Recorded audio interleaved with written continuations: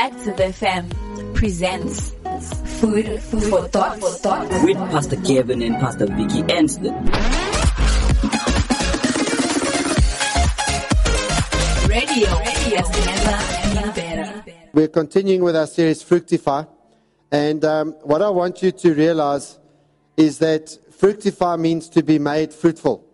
We spoke about that a few weeks ago. It's when you are made fruitful. If you've got a tree and you want it to produce fruit, you will fructify it, which means you will make it fruitful. And in order to be made fruitful, then you need to take note of what we're going to be talking about today, which is meet God face to face and change. Meet God face to face and change. And I wonder, as you're sitting here today, whether or not you've met God face to face. And I want to remind you, what were you created for? What is the reason that you were put on this earth? Genesis chapter 1 verse 28, and God blessed them and said to them, be fruitful and increase in number. You are meant and commanded by God to be fruitful and to increase in number. Fill the earth and subdue it. Subdue means you take over. If you're in a wrestling match or maybe an MMA fight with someone and you subdue them, it means that you get on top of them, you push them into the canvas and you hold them down and eventually they give up.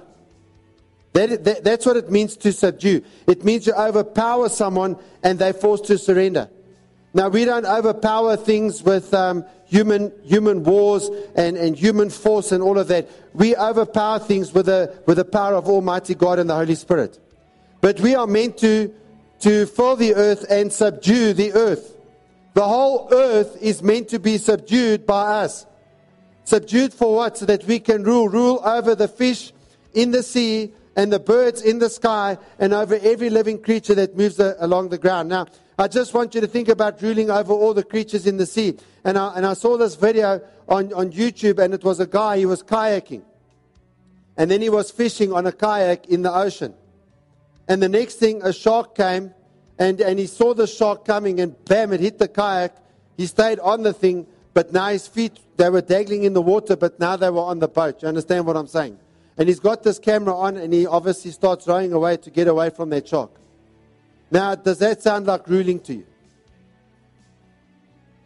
And what I want you to realize is that the only way you're going to rule is if you become the leader that God created you to be. There's no such thing as being a church member. Every single person is supposed to be a leader. And from last week, all effective leadership is related to vision. And what is the vision of God? Ephesians 2 verse 10. For we are God's masterpiece. You are the masterpiece of Almighty God. Don't come here and tell me you're too short or you're too fat or your nose is too big or your ears are too round or whatever. Okay, you are God's masterpiece. His fingerprints are all over you. And He has created us anew in Christ Jesus. Anew, what does that mean? Well, He's made us new. New to what? New to what Adam was created. Adam was perfect. Adam was whole. If He's going to create you anew, it means He makes you whole. You're not broken. You're not smashed up. You're not in a position whereby you're totally broken and messed up. As I say, busted and disgusted. You're not that. You're whole. He created us anew in Christ Jesus so that we can do good things He planned for us long ago. Now, why are we not whole? Because sin caused our spirit to die. All of us were dead spirits. But 1 Corinthians 15 verse 45, the scripture tells us, the first man, Adam, became a living person, but the last Adam, that is Christ, is a life-giving spirit.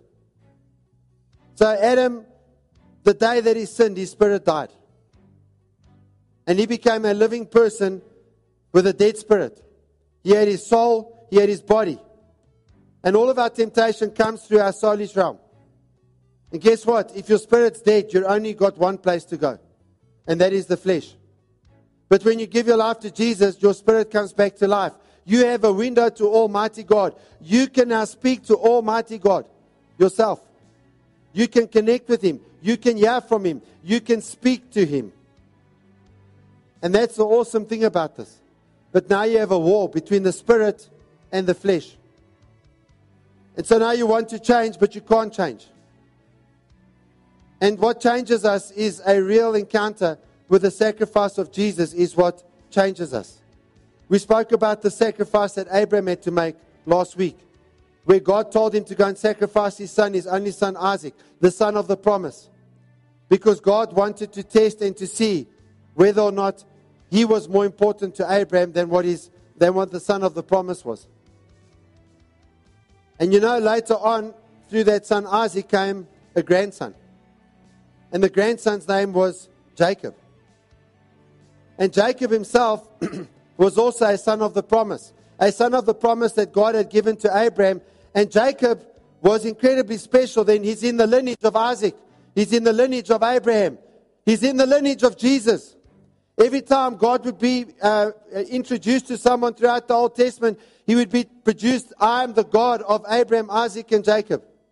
And when he says, I am the God of Abraham, Isaac, and Jacob, you know what he's saying? He's saying, they're not dead. They're alive with me right now. Not I was the God of Abraham, Isaac, and Jacob when they're alive. I am the God of Abraham, Isaac, and Jacob. And later through that came Jesus. And through Jesus, the promise of Abraham was fulfilled that the whole world would be blessed. Now, Jacob was the son of this promise, even though Jacob had a lot of flaws in his character.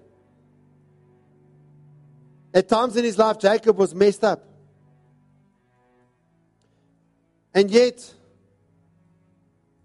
Jacob got the blessing of Isaac, which God had prophesied when Jacob and Esau, his brother, were born. They were twins. Esau came out first, but the prophecy that God had given was that the older would serve the younger. And so in Genesis 27, verse 26, it says, Then Isaac said to Jacob, Please come a little closer and kiss me, my son. Now, it's supposed to be Isaac that's there. So Jacob went over and kissed him. And when Isaac caught the smell of his clothes, he was finally convinced. So now he's convinced he's been conned.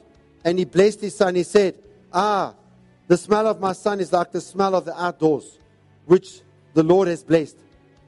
From the dew of heaven and the richness of the earth, may God always give you abundant harvests of grain and bountiful new wine. May many nations become your servants, and may they bow down to you. You see, there's rulership. He's blessing him with rulership. He's blessing him with being in charge. And then he says, May you be the master over your brothers, and may your mother's sons bow down to you. All who curse you will be cursed, and all who bless you will be blessed. Isaac had felt in his heart that he had to bless Esau. And so he tells Esau, Esau, my boy, I'm going to bless you. The blessing belongs to you because you are my firstborn. This is what the culture was. And so Isaac tells him to go out and to hunt. He says, go out and hunt and get an animal and make a wonderful meal for me. And so Isaac went out to hunt. But Esau went out to hunt. But his wife, Isaac's wife, Rebekah, she, in her heart, was concerned about Esau being blessed. Because in her heart, she knew that Esau was not upright. There are stories, and you can go and read in Genesis, where Esau went and did things that he shouldn't have done. And that's why she arranged that Isaac would be fooled and that he would bless Jacob thinking he had blessed Esau.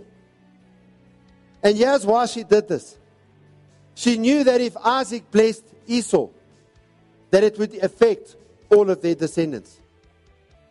You see, Esau was never going to come and meet with God and do with God the things that Jacob would eventually do. And she realized if the wrong son got the blessing, because in those days, only one son could get the blessing of the eldest. And if Esau got it, that would rob all of their descendants of something. And that's why she arranged this thing. Now, when she arranges this thing and she speaks to Jacob and says, I want you to do this, Jacob was scared that he would be cursed. He was scared that he would be cursed if Isaac found out. You see, let me tell you something. We don't understand the power of a curse today. But Jacob understood the power of a curse. And Rebekah says, and I want you to listen to what she says. You know what she says to him? She says, you go and do this. Let the curse come onto me. Now, if she knows the power of a curse, this was an incredible and a massive act of faith. This was a huge act of faith. She set an example of great faith. In order to make sure that the presence of God goes through her descendants, she's willing to take a chance to be cursed. And here's the other thing. Her faith is so great that she would rather be cursed than allow the curse to be on all her descendants. She would rather the curse stops with her. And so Jacob dressed up like he was Esau. And while Esau is out there in the wild hunting, Jacob goes into Isaac, and Isaac was fooled. I want you to listen to the blessing he gives him. And I want you to realize that the blessing that you come into when you give your life to Jesus, because when you give your life to Jesus, the New Testament says that you now are grafted into the lineage of Abraham, and you receive and inherit everything that Abraham had. You inherit the blessing of Abraham over your life. This is what's supposed to happen for you right now. Listen to the blessing. This blessing included everything. There was nothing that was excluded. It spoke of the dew of the heavens. The dew of the heavens causes growth. And when it causes growth, that results in abundance. That you have enough, that you have more than enough. The blessing said that people would serve Jacob. And if you study Jacob's life out, he ended up with many servants. He ended up being in charge of many people. And he had much wealth. The blessing was that nations would bow down to him. Now, some of you check out right there. Right there. Nations could never bow down to me. And when we're talking about bow down, we're not talking about as in worship. We're talking about as in you rule over them. The blessing was that he would rule over his brothers and sisters. So even in his family, he would rule. And if you're a believer in a family that does not believe, you're meant to rule. You're meant to rule, and to rule for the purpose of leading them to Christ. The blessing was that those that cursed him would be cursed. The blessing said that those that blessed him would be blessed. It's the same blessing that had been given to Abraham. And this is the blessing that awaits the children of God that will believe in him. So I'm asking you today, will you believe in him?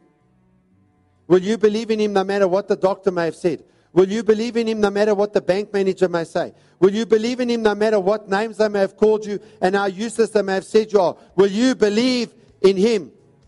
You see, that's a choice that you have. Will you believe in him? Will you trust him? And when Esau came, Isaac could not bless him. He'd already given the blessing. And Esau wept. This was a bitter pill for him to swallow. I want you to understand that this kind of a blessing has far more of an impact on our lives than what we realize. The blessing of a father has a far greater impact than what we could ever imagine. But believe me, it's true.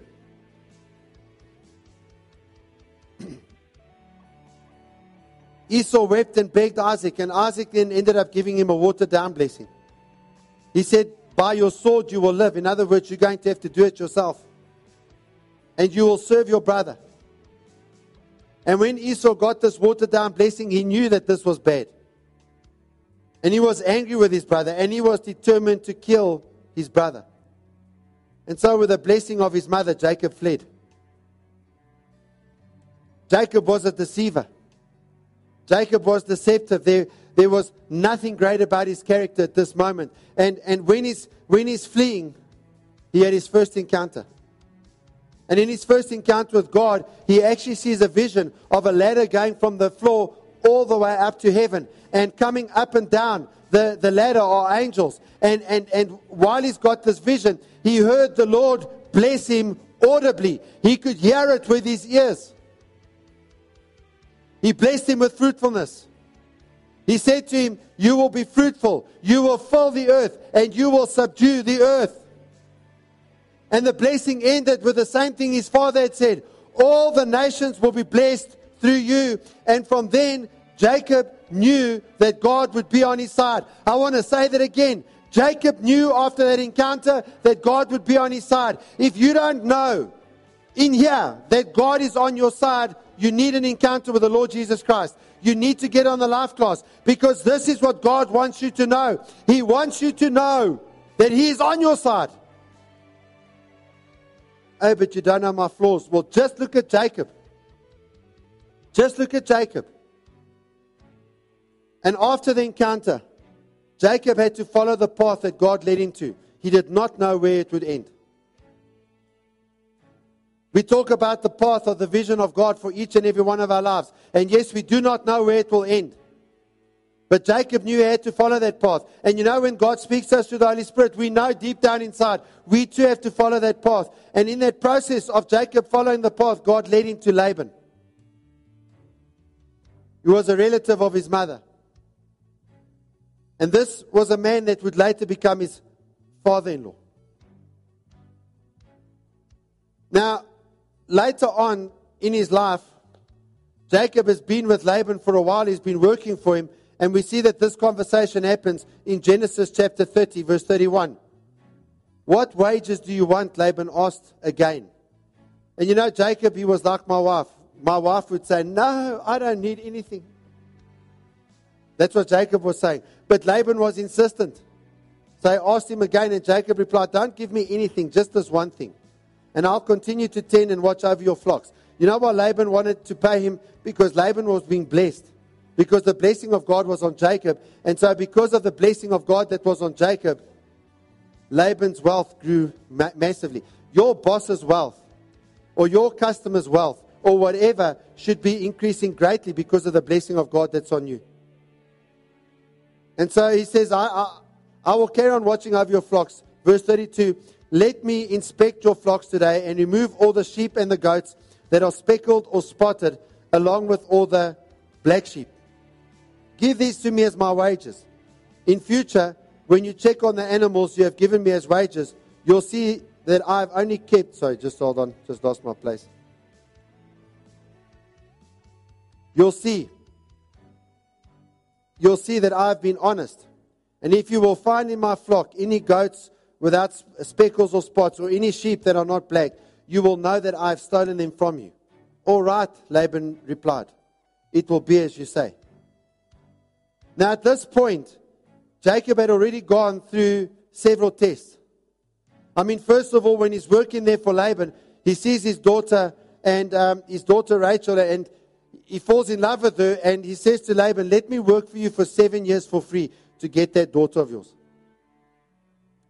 And after 7 years, and the Bible says it felt like a few weeks to Jacob, bam, he was conned. He was deceived. You know, just like what he'd been doing, he was deceived. And he got her sister Leah instead. And when Jacob went back to Laban upset, Laban says, work another 7 years and I'll give you Rachel. So he did so. He worked 14 years to get the girl of his dreams. Jacob wanted then to leave to build his own flocks. And Laban encourages him to stay for wages.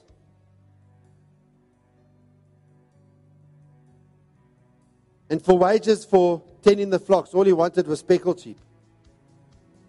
All he wanted was black sheep. All he wanted was the speckled goats. So Jacob makes a business proposition with Laban. And Laban thought he's going to score. So I'm going to get all the white sheep. And I'm going to get all the goats that aren't speckled. And Laban knew this. White sheep don't produce speckled sheep. You know, it's kind of like a white person, or two white people, or two black people that have children. A white person won't produce black children, and a black person won't produce white children. It's the same concept. So Laban thought, this is good for me. He thought Jacob had ripped himself off. But God gave Jacob a strategy to change everything. And under, I believe, the inspiration of God, he goes and he puts speckled rods at the place where they came to drink. And every time they were drinking, they would see these speckled rods. And so when they would drink, something would change as something was imprinted on their minds. And this is how God began to prosper Jacob. Because as they would have offspring, the offspring would be in accordance with what they've seen. I don't know if you realize this, but what's going to happen in your life is going to be in accordance with what you see. What are you seeing? Are you seeing with eyes of faith, or are you seeing with eyes of fear? And so this is how God begins to prosper Jacob. But he'd not yet been born again. He got very wealthy out of this. But he was not yet totally sold out for God. And some people conform to the blessings God has given them. They conform themselves. They align themselves with the blessings God has given them, but they have not changed. Jacob was like this. And Jacob himself needed an encounter with God for his relationship to be consolidated. You know, once you've been won, which is what happened when Jacob had the first vision, that newfound faith has to be consolidated. And so in Genesis 32, verse 6 and 7, we see after delivering the message, the messengers returned to Jacob and reported, "We met your brother Esau." So now this is later on. It's much later on. And Jacob has left Laban. He's now a very wealthy man, got lots of servants, got his wife, got kids, got the whole bunch. And he's coming back because God told him to go back to the promised land where Esau was. And he sends forward a message. And after delivering the message, the messengers returned to Jacob and reported, "We met your brother Esau. He's already on his way to meet you with an army of 400 men." What? 400 men coming? Esau's angry. Esau wants Jacob dead. And it says Jacob was terrified at the news. He divided his household along with the flocks and the herds and the camels into two groups. We later see in verse 9, "Then Jacob prayed, O God of my grandfather Abraham and God of my father Isaac, O Lord, you told me, return to your own land and to your relatives. And you promised me that I will treat you kindly. I am not worthy of all the unfailing love and faithfulness you have shown to me, your servant.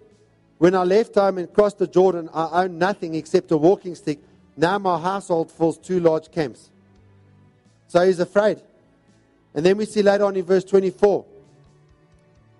Later on, Jacob has sent everyone, and it says, "This left Jacob all alone in the camp. And a man came and wrestled with him until dawn began to break. When the man saw that he could not win the match, he touched Jacob's hip and wrenched it out of its socket. Then the man said, 'Let me go, for dawn is breaking.' But Jacob said, 'I will not let you go unless you bless me.' Are you willing to say to God, 'I will not let you go unless you bless me'?" You can do that every single morning. And then it says, "What is your name?" the man asked. He said, "Jacob." "Your name will no longer be Jacob," the man told him. "From now on you will be called Israel, because you have fought with God and with men and have won." "Please tell me your name," Jacob said. "Why do you want to know my name?" the man replied. Then he blessed Jacob there. Jacob named the place Peniel, which means face of God, for he said, "I have seen God face to face, and yet my life has been spared." You know, at this moment, Jacob is scared now because he's going back. So he's listened to what God's told him. He's left Laban. Some problems happened there because Laban got jealous because God blessed Jacob so much that he got richer than Laban. He left Laban. And there's a whole story in that. But when he gets back, Esau's coming with 400 men to meet him. And now he's in big trouble. So now he's afraid. And only now he realizes, I need an encounter with God. You know, don't let it get to a place where 400 people are coming after you or something like that. Some major disaster in your life, maybe COVID-19, COVID lungs, cancer, whatever it may be, before you realize you need an encounter with God. And here's the thing that we learn in that moment. The Lord was always with Jacob, but Jacob was not always with God. I want to say that again to you. The Lord was always with Jacob, but Jacob was not always with God. And I want to tell you today that many believers are like this. There's many believers that have the blessings of God without the presence of God. Jacob only realized his need for an encounter when Esau was coming to attack him. And you know what you see there from this prayer of Jacob's? The way that he cries out to God. When we're in danger, prayer ceases to be a ritual. He cried out to God, and an angel comes and he wrestles with him all night.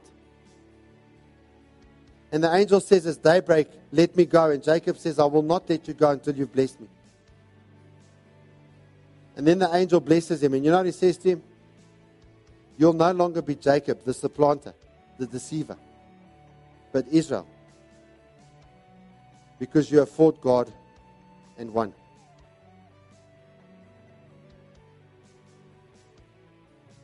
We'll continue with this next week, but what I want you to realize is that this is what happens when you have an encounter with God. You wrestle with God. You wrestle in prayer. You wrestle in the Word.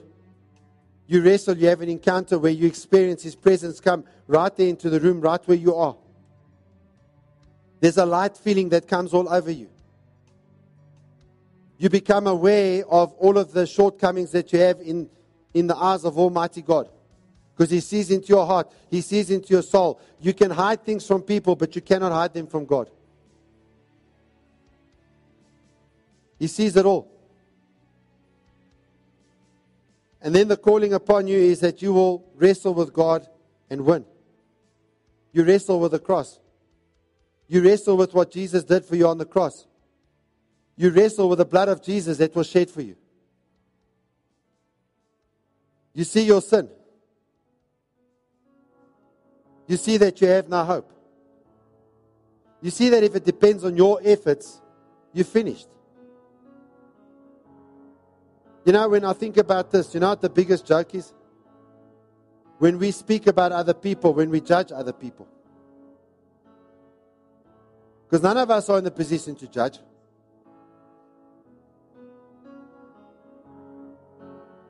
And judgment is different to discipleship. You see, judgment is manipulative.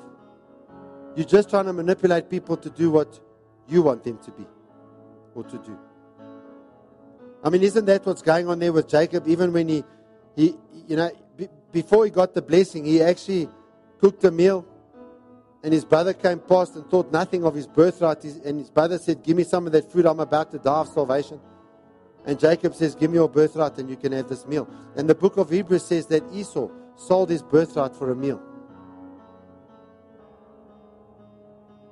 Are we like Esau? For the pleasures of this world, or the accolades of this world, or the power of this world, we sold our birthright. Because we have a birthright here. And we give it away just for one meal.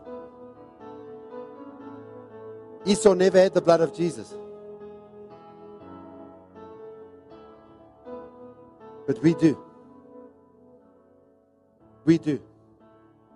And we can come back to God. But again, I want to tell you, you know, you don't change until you've had an encounter. Until you've had an encounter and you've wrestled with the cross. You've wrestled with your sin. You've wrestled with the lengths to which Jesus had to go through in order to save you from your sin. And I want you to think, you know, if we brought a coffin in here and you put a corpse here and we pray, bam, that person comes back to life. You think that's a fantastic miracle. I want you to realize something. That's small. In comparison to the Lord being able to forgive your sins, every one of your sins being washed away, being destroyed. All the arguments that the devil has against you because of things you've done wrong, things you've thought wrong, things you've said wrong, things you wish you'd done wrong which you never got the opportunity to do. All of those things. What an incredible miracle that God can save you from that. And just by applying the blood of Jesus to your life, He makes it like you've never sinned. He justifies you. And I just want you to think about this. Maybe you find yourself in a position where you feel that you need to justify yourself all the time. If you're feeling that you need to justify yourself all the time, you haven't had an encounter. Because when you've had an encounter, you realize, I no longer need to justify myself. And when you speak because God's telling you to speak. When you speak in the Word. And you're judging everything by what the Bible says. But He's justified you. You are justified before Almighty God. Doesn't matter what the devil says. Doesn't matter what any other person may say. You will stand before God justified. You will stand before Him just. You're a person of justice because God made you so.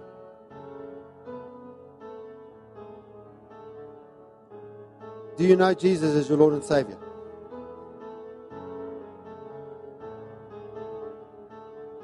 You cannot even begin to think about having an encounter with God unless you've given your heart to Jesus.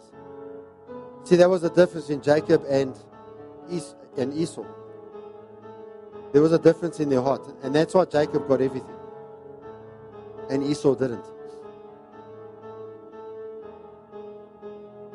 Romans 10 verse 8 and 9 says, "For what does it say? The word is near you, in your mouth and in your heart. That is the word of faith that we preach. That if you confess with your mouth the Lord Jesus and believe in your heart that God raised him from the dead, you will be saved. Are you stubborn about that? Are you stubbornly pushing against that? Do you have theories that say, no, this is not true, it's too easy? The issue is it's not easy, it's impossible. Jesus is the one who had to do this for you. Without the sacrifice, you can't have eternal life. But if you give your heart to Jesus today, you can have eternal life. And I want to ask you, well, what would happen if you were to die today? Would you know that you're going to face God without your sin? Would you know that you can be confident in facing God? If you're out of the house, don't say, no, I'll wait until later. Maybe when I get home, I'll have some me time with God. No.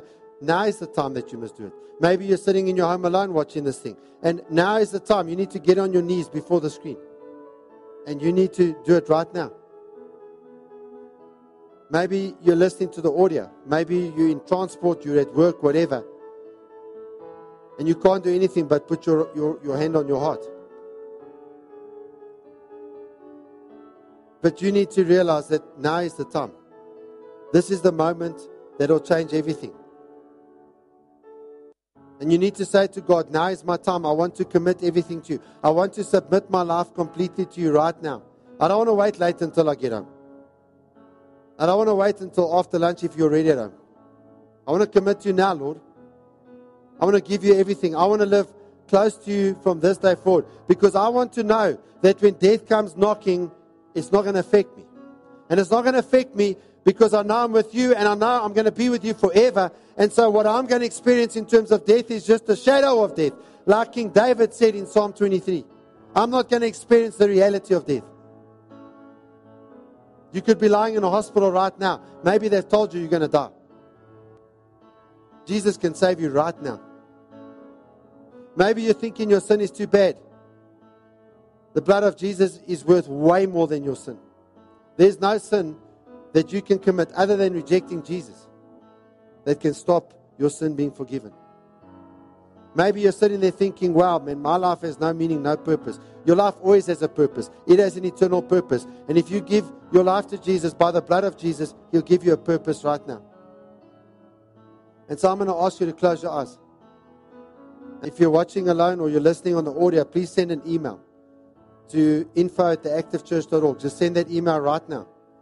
So I'm giving my life to Jesus for the first time, or I'm recommitting my life to Jesus. Just send that email right now. And put your contact details in there. I want you, everyone now, to put your right hand on your heart. And as you put your right hand on your heart, I want you to visualize Jesus. I want you to see Him dying for you. That's what your sin cost Him. I want you to see the blood that was shed. I want you to see your sin at the foot of that cross. See His blood falling onto that sin. All those arguments that the enemy has against you. Just see it right there, right now. And it's being destroyed. The devil's holding a bunch of arguments that he was using against you. It's being destroyed right now by the blood of Jesus.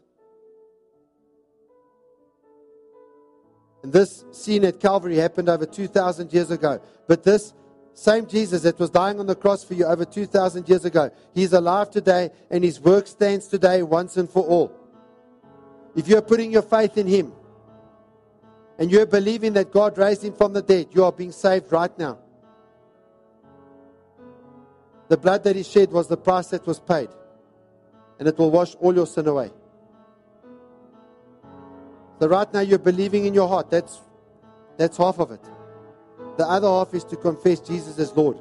And we're going to do that right now. And you just say this prayer and mean it, and you will be saved. We're all going to pray together. Just repeat after me. Say, Lord Jesus Christ, I recognize today that I'm a sinner, that I cannot save myself. And I repent of everything that I've done wrong. I renounce my life of sin. And I accept your sacrifice. And I know that it was the price that you paid for my redemption. And today, Lord, I ask you that you would take the blood of your wounded body and wash me of all my rebellion. Wash me of all my sin. Set me free from any sickness and from any pain. And Lord, I accept that my debt has been paid. There is no outstanding balance. You paid everything for me at the cross of Calvary. And I accept that by your blood, I am justified, and that you see me as though I've never sinned. And by your blood, I am sanctified. You have chosen me to serve you. And I want to serve you from this day forward, Lord. I open the door of my heart. I invite you to come in as my Lord and Savior. Thank you for saving me and giving me eternal life. Pray this in Jesus' name. Amen.